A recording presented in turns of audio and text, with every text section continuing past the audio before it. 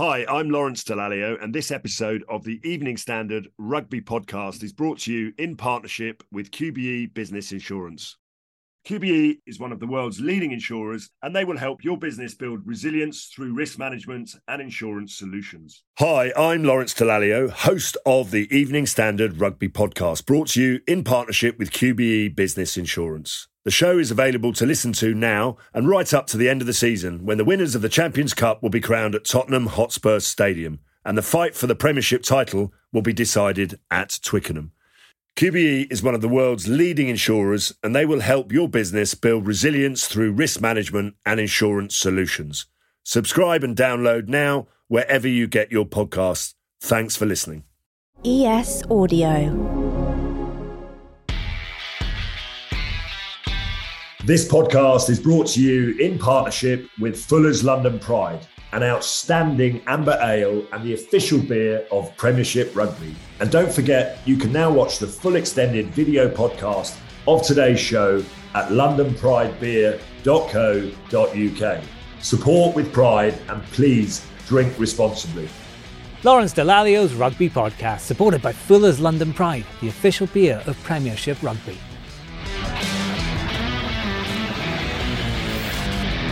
Hello, I'm Lawrence Dallaglio. Welcome to my rugby podcast. So it was another very exciting final weekend of the Six Nations, with France eventually picking up their first title win and Grand Slam since 2010, and thoroughly deserved winners of that as well. I would imagine we'll all have quite a bit to say about Super Saturday. So let's get straight into it and introduce my guests. Fresh back from witnessing their spectacular win at the Stade de France, it is Evening Standard sports correspondent Simon Collins. Simon, I would imagine other than the results, a very enjoyable weekend in Paris. Yeah, I mean, I think the England fans certainly made the most of it. The Eurostar that I got into Paris was absolutely packed. A beautiful day in France on the Saturday, wasn't it? All the bars, cafes full of fans. Isn't it amazing that when you're travelling from London to Paris, you seem to be able to, it's a fairly seamless journey. But when you've lost and you've got a hangover and you're coming back from Paris, it seems to take you about 4 hours, almost as long as England take to get the ball away from the breakdown. Bringing a truly international vibe to the podcast, which we don't often get to do, all the way from, I think, Tokyo in Japan. It's the man who earned more caps as Scotland's captain than any other player, Greg Laidlaw. Greg, thanks for coming on. Am I right? Is it just outside Tokyo? Yeah, you're absolutely right, Lawrence. I'm just outside Tokyo. I'm in Tokyo Bay. So a little bit later on in the day for me here, but pleasure to be joining you tonight. Because going from Scotland to Tokyo or France is quite some transformation. Yeah, it is. It's been awesome fun, to be quite honest. There's been a lot of laughs along the way with the whole language thing, and obviously not understanding what's going on. And I think when I first rocked up, whether it's going into supermarkets and stuff like that, it's very much pretty much keep my head down. Hopefully nobody talks to you. Yeah, I remember being there with my wife Alice, and obviously everyone was wearing masks, and we said, well, that'll never catch on. And obviously here we are 3 years later. Now obviously our listeners will realise that you are a legend of Scottish rugby. 76 caps, 39 as captain. I think 714 points for your country, which makes you second highest. Is it Mr. Patterson just above you, or who's the man that holds the top spot?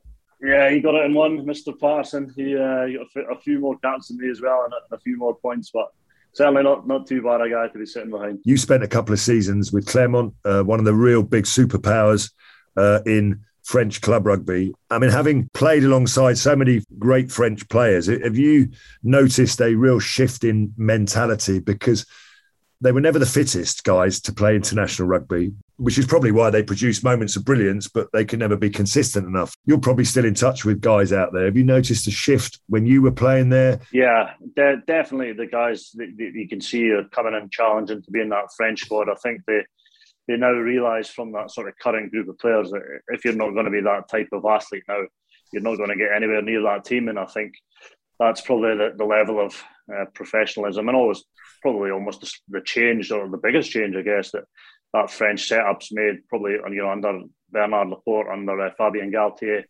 and probably somebody like Sean Edwards as well, I guess. But And so that's one area of the game that they've really made massive strides. And I think, touching on Sean Edwards, that defensive part of the game, sometimes that maybe go missing in France.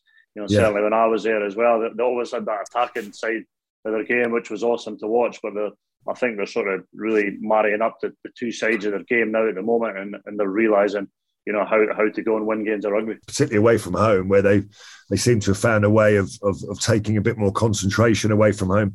We're gonna focus now on what was an amazing weekend, amazing tournament actually, as I'm sure you'll all agree. Simon, before we talk about the game in Paris, and yeah, I don't want to sound like I'm there's too much joy in my voice, because there's not. But Wales finally getting beaten by Italy, and Italy finally winning a game of rugby after, 7 years? Brilliant. And I think it was a result that Italy obviously massively needed, but even more so because we've had the past few months of this looming figure of South Africa and the Springboks and relegation and changing the format bubbling away. And if ever Italy needed a result to remind them of their contributions to the Six Nations, of the progress they're making, this was exactly it. What Italy are trying to do and how they're trying to change the game is going to take time. It's not something that they can transform overnight. Oh, the drama. I mean, Greg, I don't know if you were able to catch the game or you saw it, but, the Padovani try at the end. I mean, there was Josh Adams, obviously, the touch from him to take his, his player of the match award, which would have probably gone straight into the skip, I'd imagine. And give it to was it to Capuzzo, the fullback who made that incredible break? Yeah. How good was it for the championship? The Six Nations, is you can see that they're starting to just get the almost the flickers of a bit of light in and amongst their squad. Got a young captain in Lamaro there.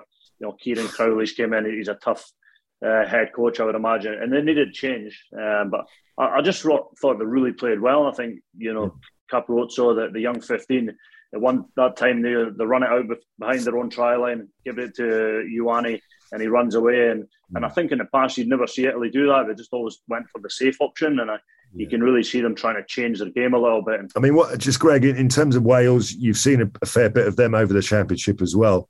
Are they kind of stuck a little bit in that transition? They've had loads of injuries, I know that. And they've had to cope with those. I think Dan Biggar's really stood up, but they've obviously got the likes of Alan Wynne. Are they just maybe stuck a little bit in transition at the minute? Yeah, I think that's the right word to describe Wales. To be honest, I think they're, Pivac came in and he's probably looking to try and change the way they play a little bit. And I think there's probably still got one maybe foot in the camp from when Warren Gatland was there. And almost transition a little bit. So their game's probably not 100% sure, or probably all of the players are not on the same page. So that's going to take them a little bit of time. That they're probably better to have these struggles now in terms of World Cup cycles. Yeah, I can't disagree with that. We're going to move on to your team, Scotland and Ireland. I mean, Simon, I would imagine, Ireland obviously won quite comfortably in the end, 26-5, wasn't it? Where they were 14-5 ahead at half time. They've wrapped up the Triple Crown, which in all the celebrations in Paris often gets unnoticed. It's still a tangible trophy.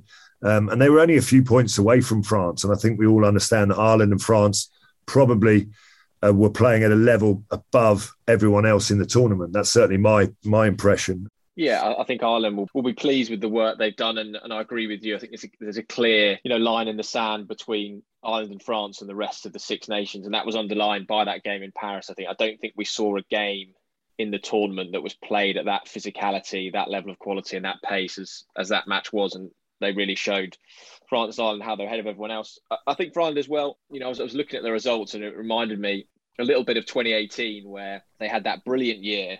And there was the sort of debate around, Ireland have maybe peaked too early ahead of the World Cup. I think now, in terms of pacing it, since how that squad has grown since Japan, they're getting it absolutely spot on, I think, because you can see each year they're getting better, but they're not at their max. There's players in that squad who can improve. There's players who can get better. So I think they're in a really ideal spot. Greg, I'm going to go to Scotland. Once again, the campaign has, started with a bang. Maybe playing England I know to beat England means an awful lot to Scotland, and often it can be the game that kind of almost sets the expectations. You achieve that, and you've had a good tournament if you beat England. But I'm slightly baffled yesterday. Finn Russell started on the bench, obviously. That relationship is a good one with him and his coach, but he's had sort of up and down moments in this tournament as well. But it just seemed to not quite end the way that Scotland wanted it to, really. Yeah, I was, sitting down before I came on, and really tried to, think about each game Scotland went through, Lawrence. And I think, in many sort of ways, they probably could have lost that first game against England. They didn't actually have to play that well to beat England in that game. I mean, they had a couple of moments of brilliance from Finn, which kind of turned the game for them and won the game. But I think maybe they got a bit carried away with the fact that they were probably better than they thought they were, and they're not as bad as people think they are sometimes. You know what I mean? Yeah, I know what you mean. I know in the group and stuff, I would like to think that wasn't the case in terms of not getting too far ahead of themselves. And for me, it's the Welsh game really that sort of sticks in my mind. We've talked about Ireland and France probably being the two teams that are out in front at the moment, which is probably true. We'll get well beaten by France, but after having a good start against England, going down to Wales, and we just never really got going at all. And for me, I think Scotland have been the most penalised team in the tournament, and that game sort of summed it up with, we're right in the game. It was a tight test match, and that sort of period, 40 minutes to 60 minutes, we just started giving crazy penalties away. If there are positives, and there's always positives to take out of Scotland's kind of overall campaign, what were the players that you thought stood out? I really like the look of this guy, Darge, in the back row. Is it Rory? Rory Darge, yeah, in the back row. I think he looks like a really good quality player. Yeah, he is. He's real tough sort of boy. He's a young kid, but he's real brave already in his career. And I think, him moving to Glasgow and getting a lot of game time is really going to help. So Scotland finished just below England, but level on points, having beaten England themselves. And that's probably a nice segue into our final match, Simon. You were there. I mean, France have, a bit like England before they won the World Cup years ago, were a bit of a sleeping giant, really. They, everyone always knows that they've got huge resources, a lot of players, a lot of money. And if we ever got our act together, that we could actually potentially challenge the best teams in the world. And I think for a while we certainly did get our act together. And France have always sort of been in that camp as well. We've seen how brilliant they can be, but they never seem to be that aligned between what they were trying to achieve in club rugby and the national level. Bernard Laporte's changed that. He's put a pretty strong coaching team in there, and having missed out on the last couple of championships, they finally got over the line, albeit they'd started really nervously actually in the game itself, and they made some funny substitutions at key times in the game. But credit where credit's due. I never particularly liked that stadium, not because I won there, I lost there, but it always felt a bit soulless, really, actually, compared to going to play club rugby at, say, Clermont or Toulouse or whatever. But actually, I've never experienced anything like it in my life on Saturday night. The French anthem sung the loudest I've ever heard it.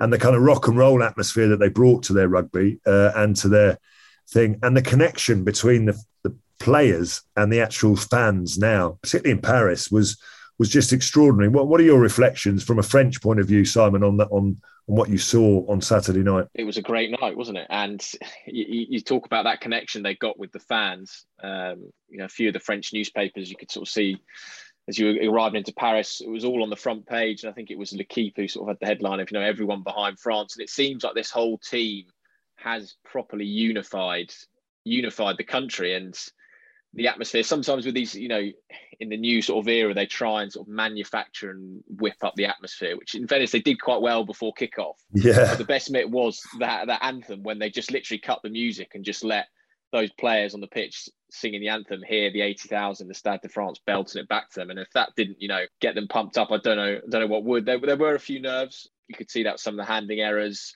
some odd decisions, sort of kicking at goal from in their own half. You could probably forgive them for that, given it was 12-year wait for a grand. They did, yeah. You could see they did get nervy. I mean, they could have cut England apart in the opening few minutes, and FQ, and there was a lot of handling errors. But as you say, then I suppose as Greg will testify, as I will, when the game starts to move to the second half, they suddenly shut up shop and were box kicking the ball everywhere, And as you say, they went for a penalty, long-range penalty, which was, even Johnny looked at him and thought, that's a strange decision. And then they went for a drop goal at one point. So, but you can see that nerves do affect, even the very best of teams. And England got within touching distance somehow of France, and then Dupont, comes up with the moment of the game. And I suppose that's what the best players do. Yeah, it's incredible. And it was, England had that sort of 20-minute period after half time where they needed to, if they were going to get back into this match, strike. Freddie Stewart did brilliantly.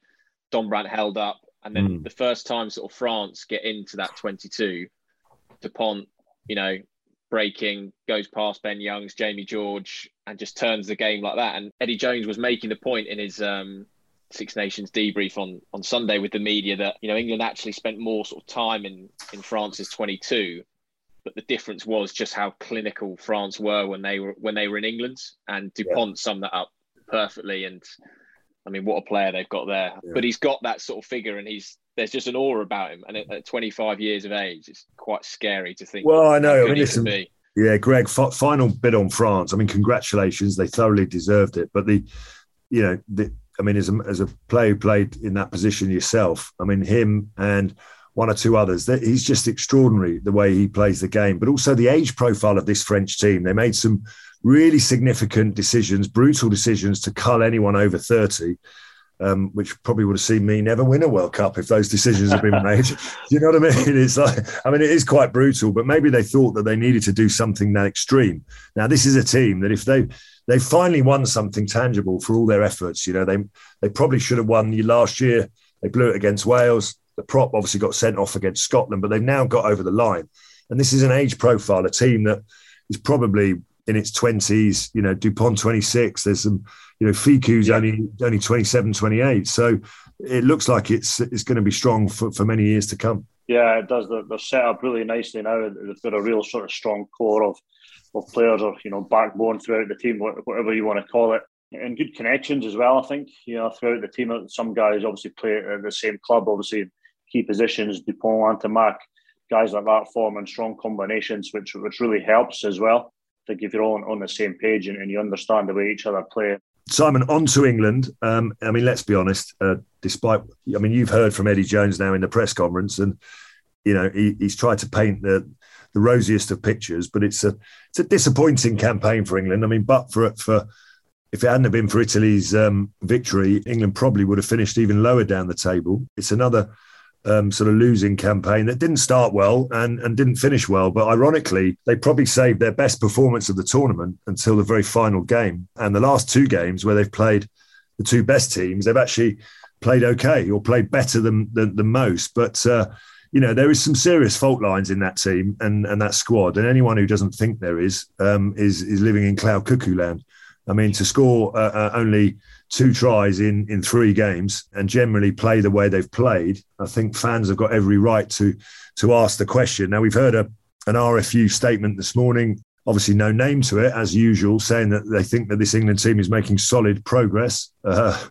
And then they were suggesting that Eddie is building a new team against a clear strategy. Now, I would argue that I haven't seen a hugely clear strategy.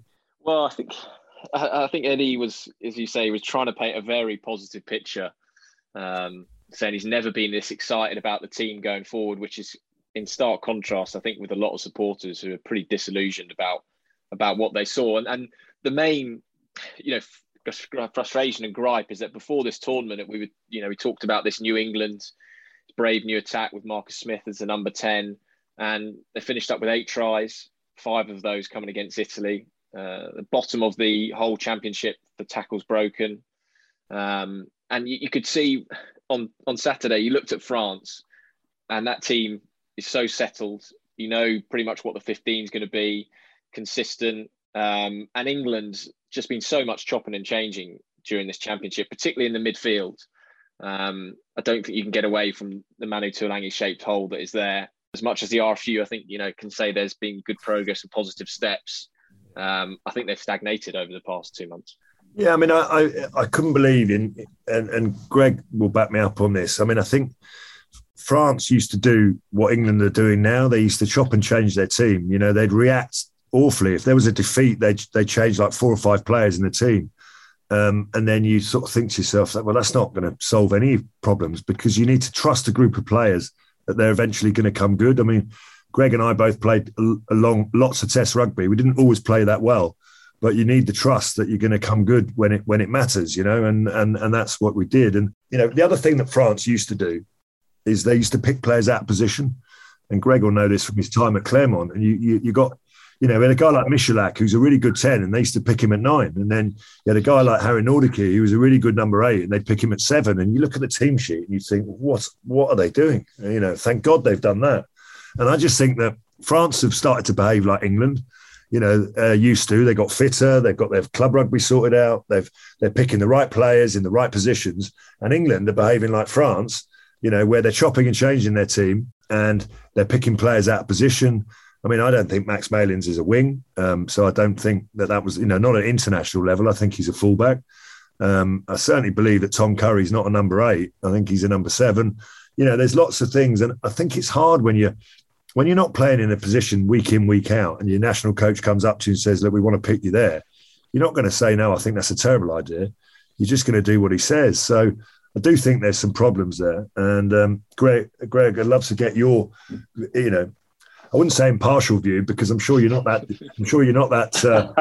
displeased with the fact that England are struggling, because we've caused you a lot of pain over the years. But what's your take on it from a coaching and a player perspective? When I look at England, they almost have a mentality to kick first, rather than play what you see. And I think now with the sort of the makeup of the players you've got, Smith, Slade, Harry Randall, and even somebody like Ellis Gench, who was, who's outstanding on the weekend, to be fair to him, in terms of carrying the ball and stuff.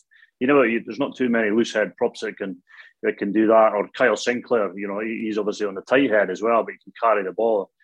And I think even looking back to that Scotland game, England had us on the ropes a couple of times just to run the ball. I think they had numbers up. It's almost like ingrained into them a little bit to kick first.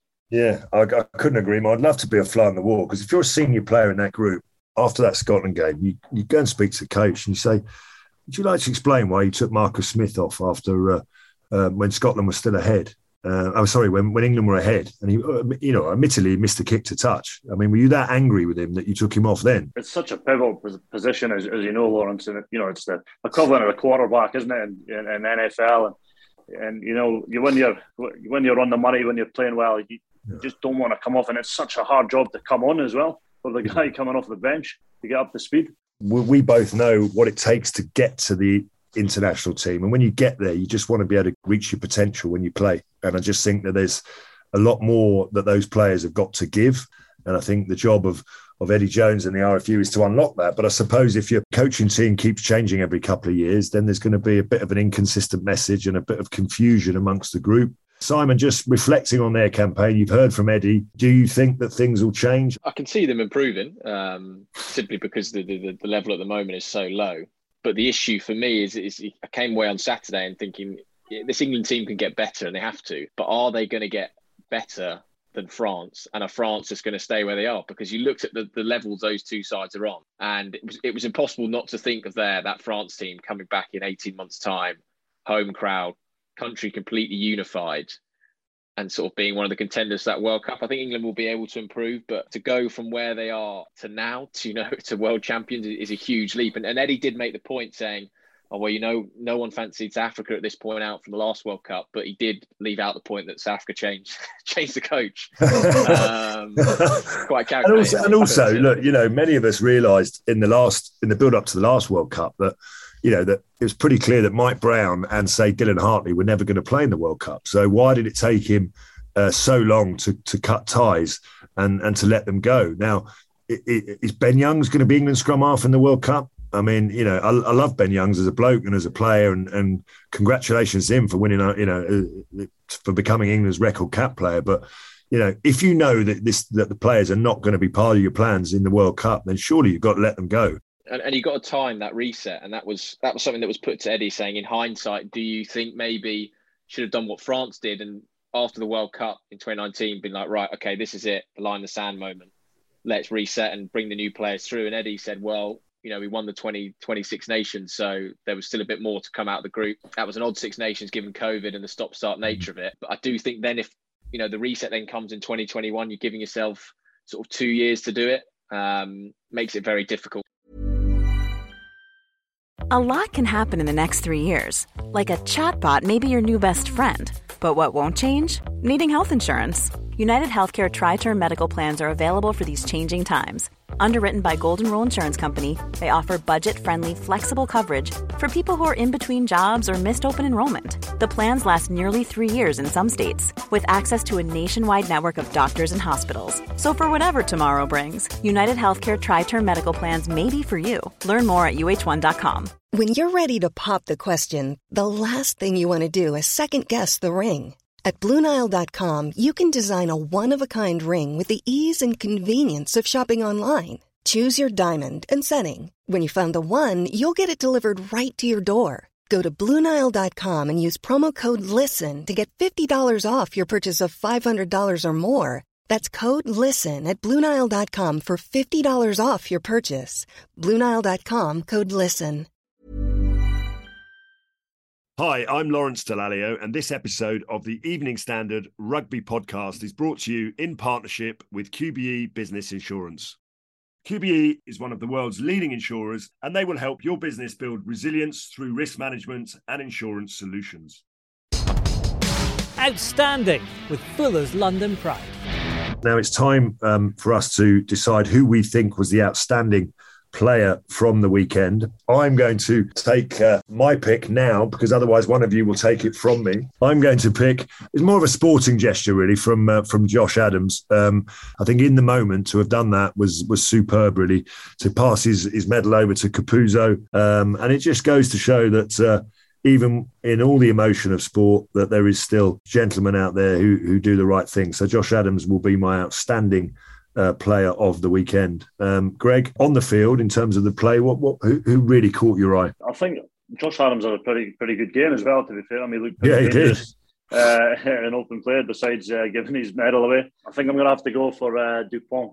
As you called it before, Lawrence, he's been that good throughout the championship, not only in a pivotal position, but leading the team as well, and just for him to score that try at a crucial time at the weekend. And I think you can see how connected he is to France, to the supporters and everything as well. He's just awesome to watch. Yeah, listen, I think that's a really, really good selection. Simon, is there anyone any different, or are you gone for a Frenchman as well? I'm going for a Frenchman. I thought Gregory Aldry was brilliant again on Saturday. He's probably my player of the tournament overall. I just think with and without the ball, brilliant player. And also that little relationship he's got with Dupont seems crucial to France. Outstanding choices, gentlemen. We'll raise a pint of London Pride, or maybe a few more actually to them. So thank you for that. Over the line or in the bin with Fuller's London Pride, the official beer of Premiership Rugby. We do try and introduce something called Rugby Trivia, just to try and educate our listeners on one thing that they didn't know already. And Simon, you're in charge. It's called Over the Line or in the Bin. Greg and I probably won't know the answer, but we'll guess. I've been guessing all the way through this podcast series, and somehow I've managed to get myself into a position where I've guessed a few correctly. But just explain to us what your question is this week. Yeah, so obviously with England v Scotland, with you two guys on the pod, it's a Calcutta theme. Lawrence obviously representing England and Greg representing Scotland. So this year was the 129th Calcutta Cup between England and Scotland. And the question we have this week is a bit different to you, but we want to know how many times has the Calcutta Cup been tied? And the nearest answer will be over the line and will be correct, and the furthest answer will be in the bin. Well, listen, as Greg has reversed the charges from Japan, and he's online, I think it's only fair that I let him go first, and he's probably nearing his bedtime now anyway. So I shall let him go first. I'm going to say 7. What are we going for, Lawrence? I wouldn't say it's that many, but I think it might be a few more than 7. So I'm going to go over the line means more than 7, does it? I don't know, but I'm going to go more than 7 over the line. And let's see where we are with that. Yeah, the correct answer was 16 draws. Over the line. Wow. 16. That's a lot. I mean, I was going to say under 20. I thought it was under 20, but I didn't think it was it was under 10. So I was going to go somewhere in between there. Lawrence Dallaglio's Rugby Podcast, supported by Fuller's London Pride, the official beer of Premiership Rugby. I just want to have a very quick preview of our Gallagher Premiership weekend round of fixtures, because it is getting down to the business end. Gloucester, Worcester, Wasps, Newcastle, Barsale, London Irish, Northampton, Saracens, Bristol, Exeter, Leicester. Obviously, Fuller's London Pride, official beer of the Premiership Rugby now. So we're very excited by that. Someone who has played for Gloucester for a few years, Greg, you had some great times down there. Looks like the good times are starting to return. It's great to see your old club doing really well again. Yeah, it's awesome, isn't it? And it's brilliant for me to look back. I think, somebody like Alex Brown as well is still involved in the club, and really sort of made my time a lot better down there, and really enjoyed his company. He's a good man, and it's awesome to see Gloucester doing really well. They seem to have a real vision and that sort of real connection to the players, and the players are a real connection to the supporters. So, as you know, Gloucester's a massive rugby town, and once they get that roll on, certainly away teams going to Kingsholm, they really don't like it. And I think the fact that they've got the new pitch as well, and the sort of brand of rugby they're really playing, it's kind of all coming together. So, I really wish them well for the rest of the season. And Simon, for you, I mean, without going through every single fixture, I mean, London Irish, obviously another game at home to Northampton. They're just having a fantastic season. The new stadium, load of new players, playing a really exciting brand of rugby. Quins get a rest weekend this weekend, but they've been going well. And obviously we've got the likes of Saracens and Leicester, who still look to me to be the two top teams. And then you've got the kind of Quins and London Irish who play a slightly different brand of rugby, probably similar to each other, who look like they could be the challengers. Well, what's the standout fixture for you? I'm at Saracens Bristol, so I think that game's at the Tottenham Hotspur Stadium. So I'm heading that way. Yeah, it's a great weekend. I mean, for London Irish, it's their St. Paddy's Day game, which is the first one they've had with fans in the new stadium. So lots going on there, plenty of fans down there, and I think it'll be a great atmosphere, really. As you say, they're a team that are sort of the style of rugby this season, I think, has really, really been enjoyable to watch. And I spoke to Ollie Hassel-Collins the other day for an interview running before it. He just said that the unity those guys have got there, just absolutely loving it, and the spirit they've had. And we were talking a bit about wingers earlier in England, needing some ball carriers. Well, Hassel-Collins wouldn't have been a bad option if Eddie was looking for a big guy to carry it up. Well, he plays on the wing, so that's a good start. So I think that'll be a great one on Saturday. And then on Sunday, Chiefs, Leicester Tigers, that top four race is really hotting up. And this is when the season, goes up a gear, isn't it? When the Six Nations is done, England players are back, and it's going to be exciting. I'm really intrigued to see who sneaks into those semi-finals. Greg, now listen, a little birdie tells me you've been learning a bit of Japanese, so we're going to allow you to sign off and say goodbye to Simon and I in Japanese. You must have learned a few words by now. And if it's disastrous, then we'll edit it out. Don't you worry. But if it's any good, I need you just to say goodbye to Simon and I in your best Japanese. Oh, there you go. Well, I've had a lot of fun and a lot of laughs in my Japanese lessons with a few other foreign boys, but I have picked up a couple of words. So, yoroshiku onegaishimasu, sayonara. Ah, wonderful! Look at that.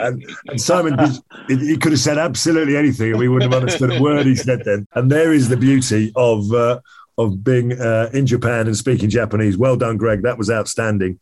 Thanks all for this episode of Lawrence Dallaglio's Rugby Podcast. Enormous thanks to Greg for dialing over from Tokyo, to Greg Laidlaw, and to Simon Collins for being coherent, sober and sensible enough to have recovered from another Six Nations campaign and an Eddie Jones 8 a.m. Six Nations debrief. So thanks to Simon. And thank you to you guys for listening. Don't forget to like and subscribe to the podcast, and we'll be back next week with more club rugby action. See you then. Lawrence Dallaglio's Rugby Podcast, supported by Fuller's London Pride, the official beer of Premiership Rugby.